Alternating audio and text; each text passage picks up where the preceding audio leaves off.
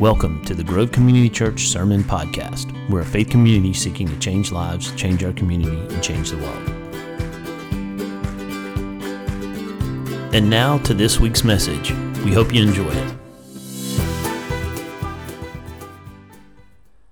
I don't know if many of you guys remember Mark Allen, good friend of mine, tall Mark Allen. That might be how you remember him. 6'9", great guy.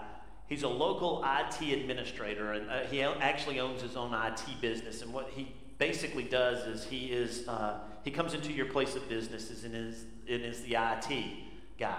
He lives in your neighborhood.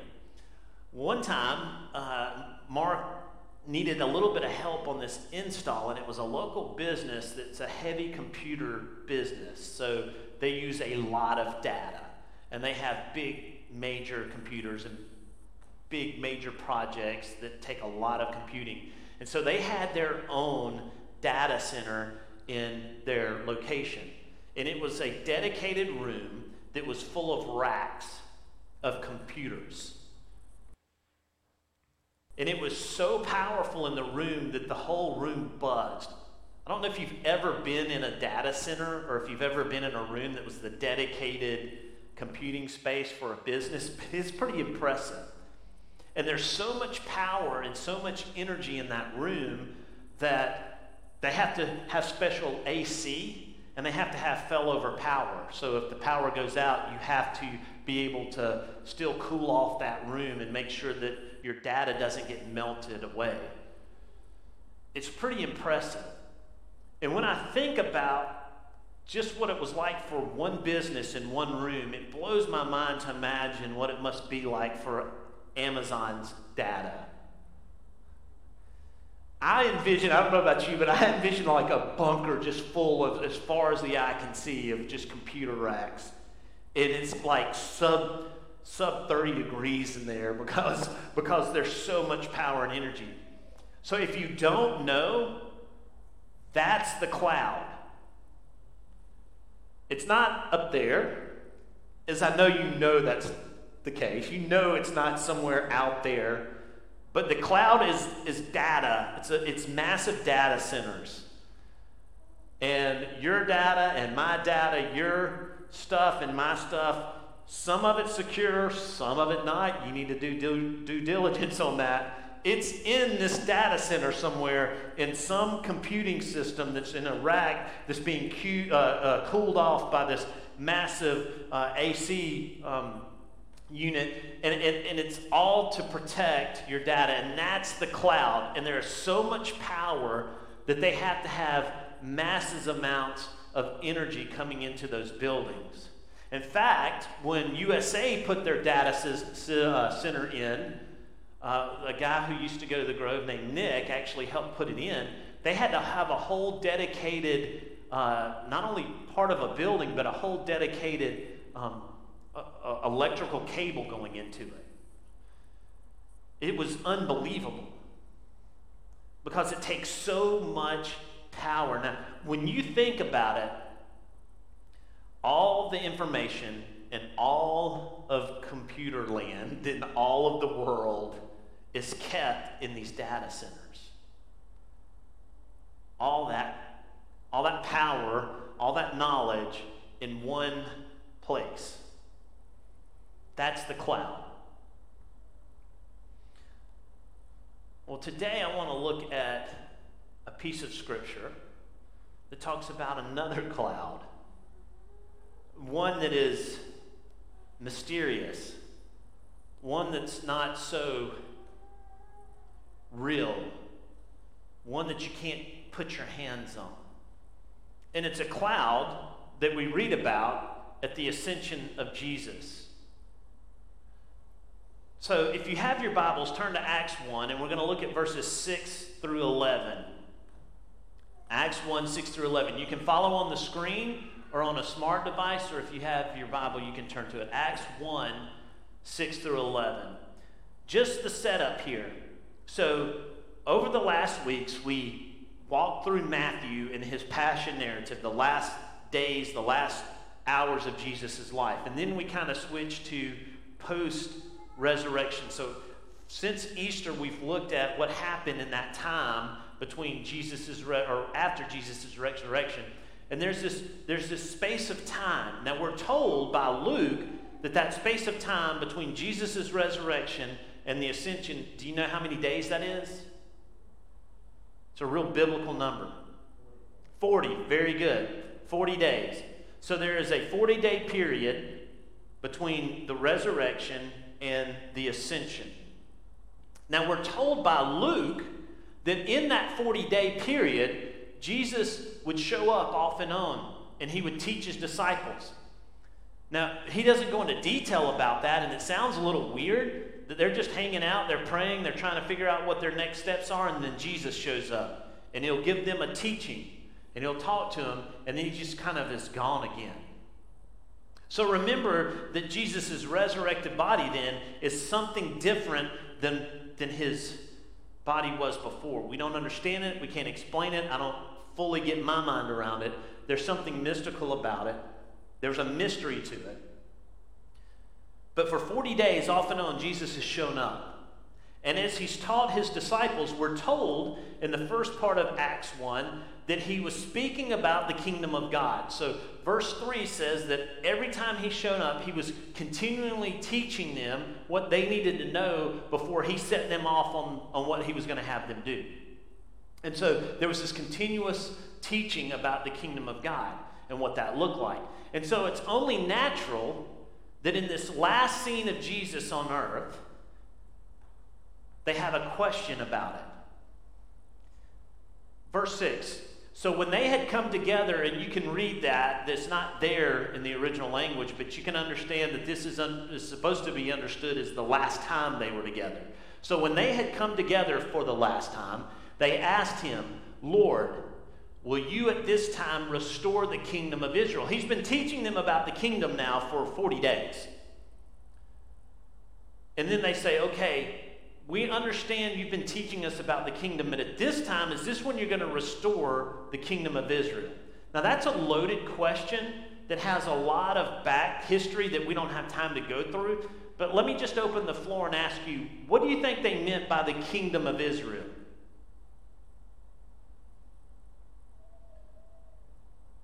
Let me back up and ask this. Was there a kingdom of Israel at this time? No. There wasn't. Israel was actually part of what kingdom at this time? Rome. The Roman kingdom, right? So you have Israel, which is a subsection. It's this nation state, but it really falls under the kingdom of Rome. So there was no kingdom of Israel. So having said that, what were they asking Jesus here? When they said, Lord, will you at this time restore the kingdom of Israel? What are they asking? Say that again. Yeah, we get to be our own people again. Someone said something. Yeah, free Israel from the tyranny of Rome, because Rome was pretty tyrannical, especially if you were some backwoods little nation. They didn't care much about you. They just wanted to take all your money from you. I mean, they didn't really do a whole lot. They took your money and didn't provide much. They're like, you do your own thing, just pay us for the right of having our soldiers watch over you sometimes. So in their mind, Jesus has been teaching about the kingdom, and they understand that there are spiritual lessons there, but then they also say, okay, but is this now when you are going to restore the real thing? You've been teaching us about the spiritual side of this. Is this the time when like, you're going to set up your own nation state? And Jesus answers, as he often does, with a non-answer. In fact, he answers with a question. So typical Jesus. And he says, it is not, verse 7, for you to know the time and the seasons that the Father has fixed by his own authority. Now, I said that he answers that with a question, but it's a deflection that's like a question. Because what he's really saying, is it not God's business and not yours? You don't have to know what God's doing. I don't even know what the Father's doing. It is not for you to know the times or the seasons that the Father has fixed by his own authority. In fact, in other places in the scriptures, Jesus said that I don't even know the times. I don't know what God's going to do. I don't know what the Father's going to ultimately do. That's part of his purview. That's his plan. I'm carrying out the plan that he's told me to carry out. So he doesn't really answer the question. He instead redefines kingdom for them. They've been expecting the kingdom of Israel, a geopolitical thing set up, but now he's going to redefine in verse 8 what the kingdom really is about.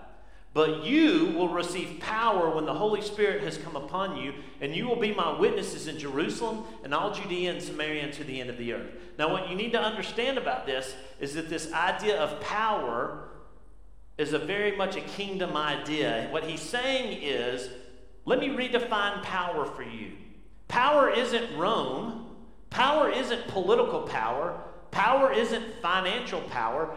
Power isn't some status that you can gain or that you have. That's all worldly power. That's not the kind of power I offer. Which kind of flies in the face of a lot of modern day theology. The prosperity gospel. That God's power is all about providing you with stuff, with fame and fortune and positional power.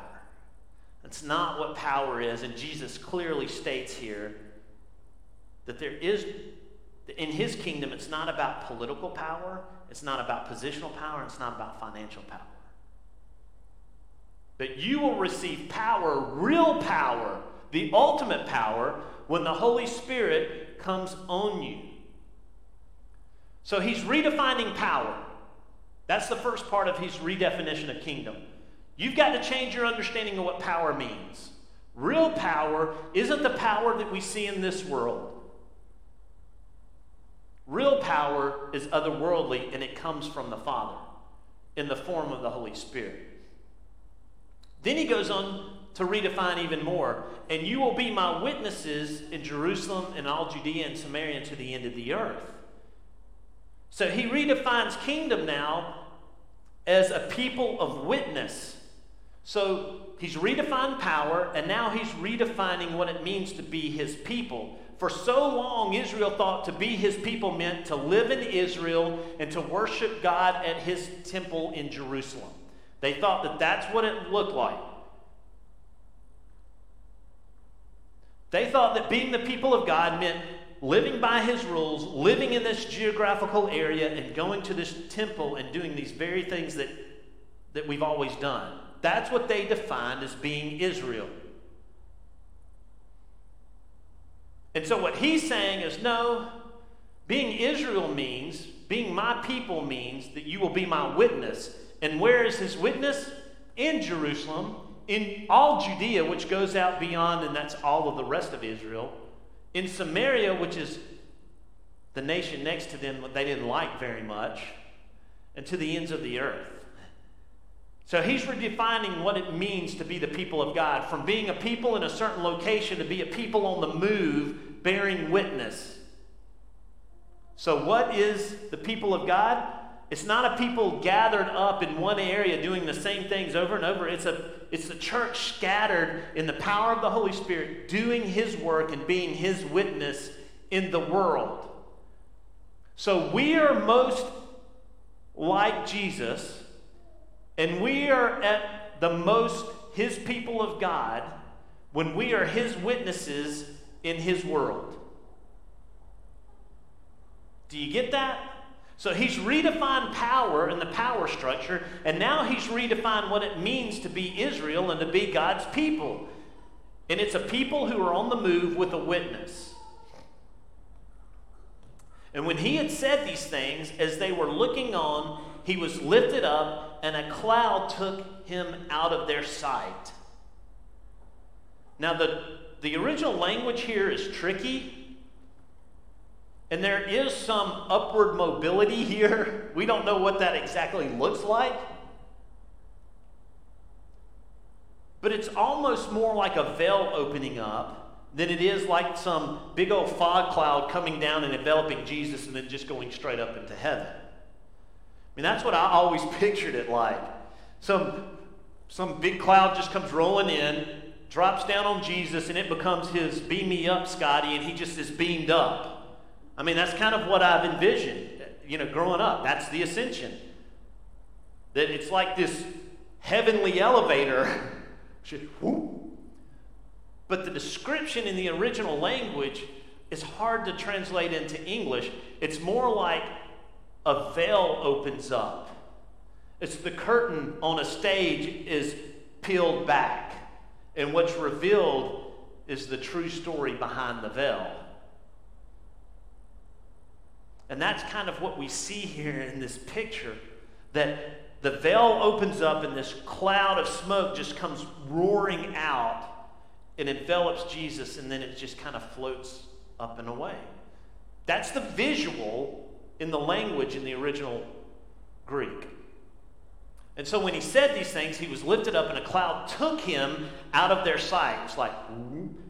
Anybody like the meme culture of The Simpsons where he goes back into the bushes? You know what I'm talking about? That's kind of what I envision, except it's clouds. It's Homer going back in. I don't know why my mind works like that, but that's kind of how I envision this whole scene, except it's like clouds instead of a hedge, and it's Jesus, not Homer. I know that's just how my mind works. And he's out of his sight. Now, here's what's important to understand about this. Clouds, particularly in these, what we call theophanies, these experiences of the other world and God, are rich with meaning. So, where in Scripture do we see in these theophanies, these experiences of God, where are other examples of clouds showing up? Open floor, say it. Where's another example of a cloud showing up? All right, Jesus what? All right, the transfiguration on the mountain. Moses, what about Moses? You can't just say Moses. John, Peter.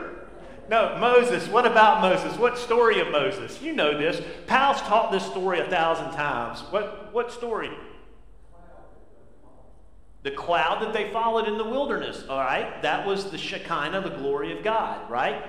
What else with Moses? There's another Moses in cloud. What's that? The 10 Commandments. When he goes up to the 10 Commandments, there's a cloud that envelops the mountain. Yeah, what else? What's other clouds? As we talk about this on a very cloudy day here in Mobile. Noah? Yeah, Noah, right. Which is kind of what feels like living in Mobile sometimes. Clouds covered. It's not a theophany, but clouds covered, and the whole world just changed at once. What else?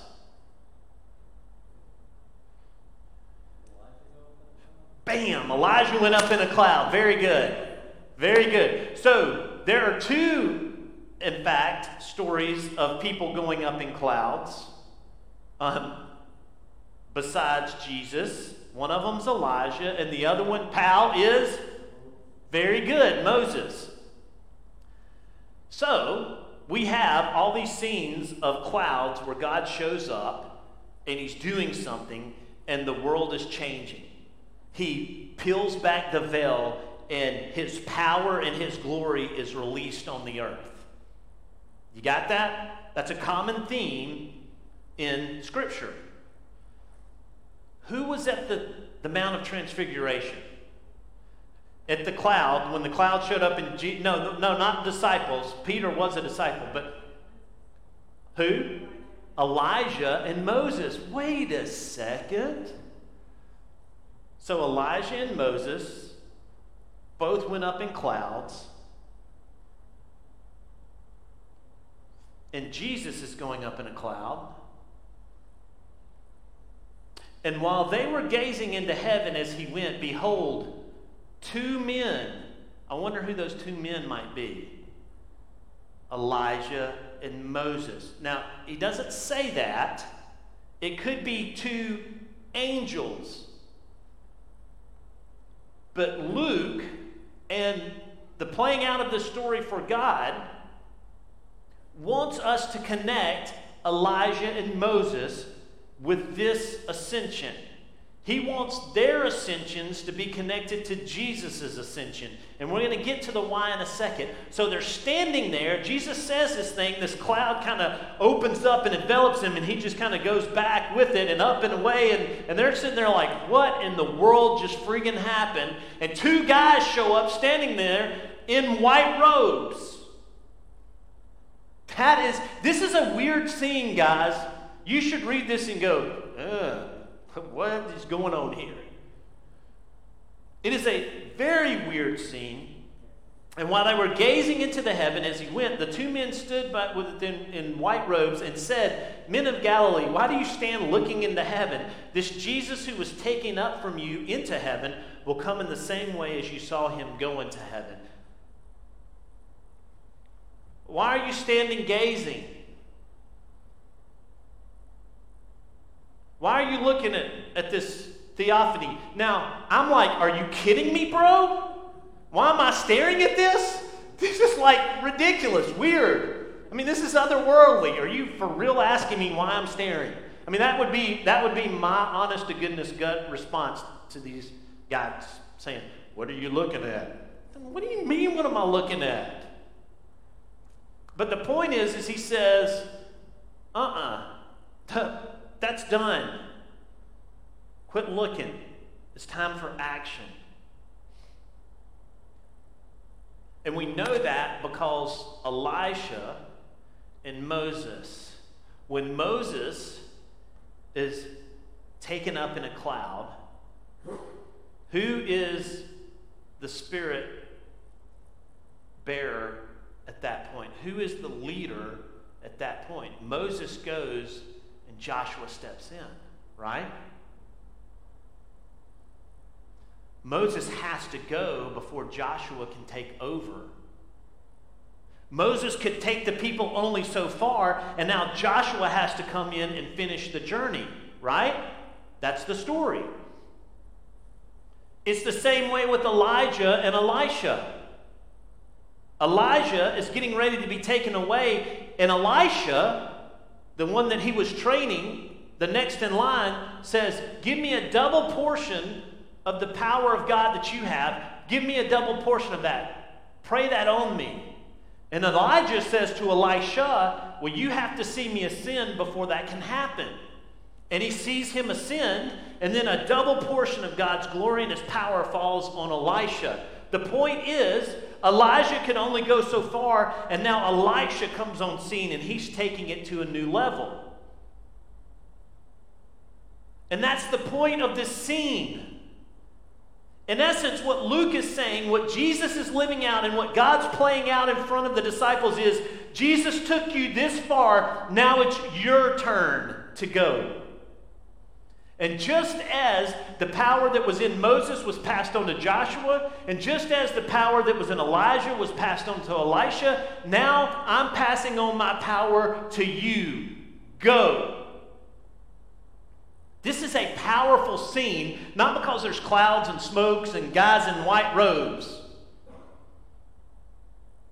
It's a powerful scene because the whole message here is, now it's your turn. The power is coming. Go. And as long as Jesus was in body and on earth, he could not unleash his full power to those who were left. Jesus has to be at the right hand of the Father in order to release his power to everyone else.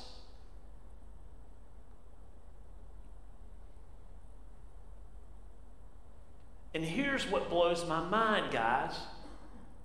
We live, I'll own it, I live like that's not the case. I don't live like that same power that was in Jesus is in me. I don't all the time. I don't recognize that the Holy Spirit that empowered Jesus to fulfill the mission God had for him is the same power and the same mission that he's propelling me. I don't always recognize that and lean into it and live into it. Guys, it is unbelievable what is at our hands if we just listen and submit. So Jesus redefines power and he redefines kingdom. Power now is the power of God at work in his people, and kingdom is his people carrying out the mission. Do you get that? He redefined power as the power of his Holy Spirit working through his people, and he's redefined his people and kingdom as those who in his power are carrying out his mission in the world. Kingdom is his mission lived out in this world, empowered by his Spirit. And so the message of the two men is the message to us. Why are you staring? Get to work.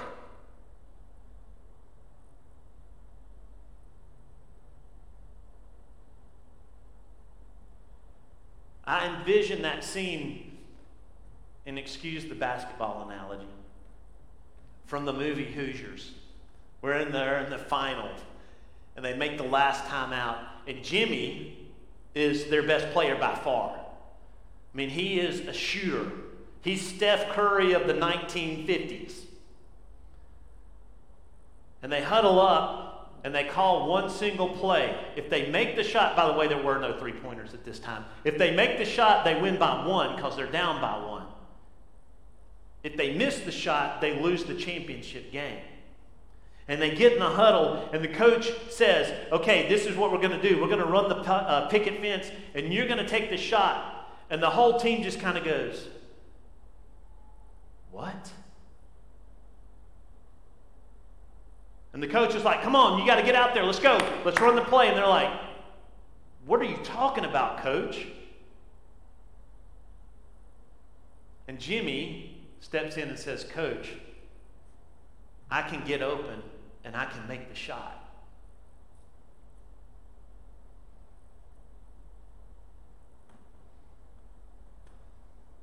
Guys, you're Jimmy. You can do it. Don't just stare and gawk. Make the play.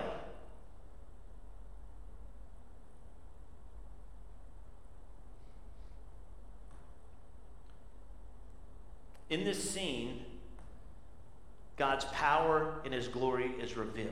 In this scene, he redefines power and he redefines kingdom. In this scene, he's telling us, this is as far as I can go. Now it's in your court. What are you going to do with it?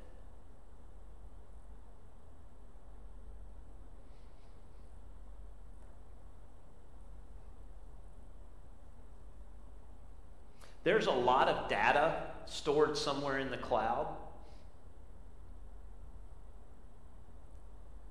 And when my computer got stolen, all of my data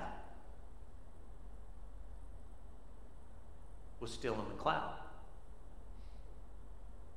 But I couldn't access it because I didn't have my computer.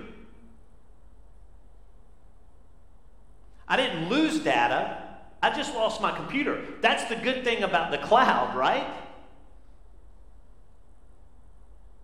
But without my computer, it does me no good. Guys, a lot of us are living our Christianity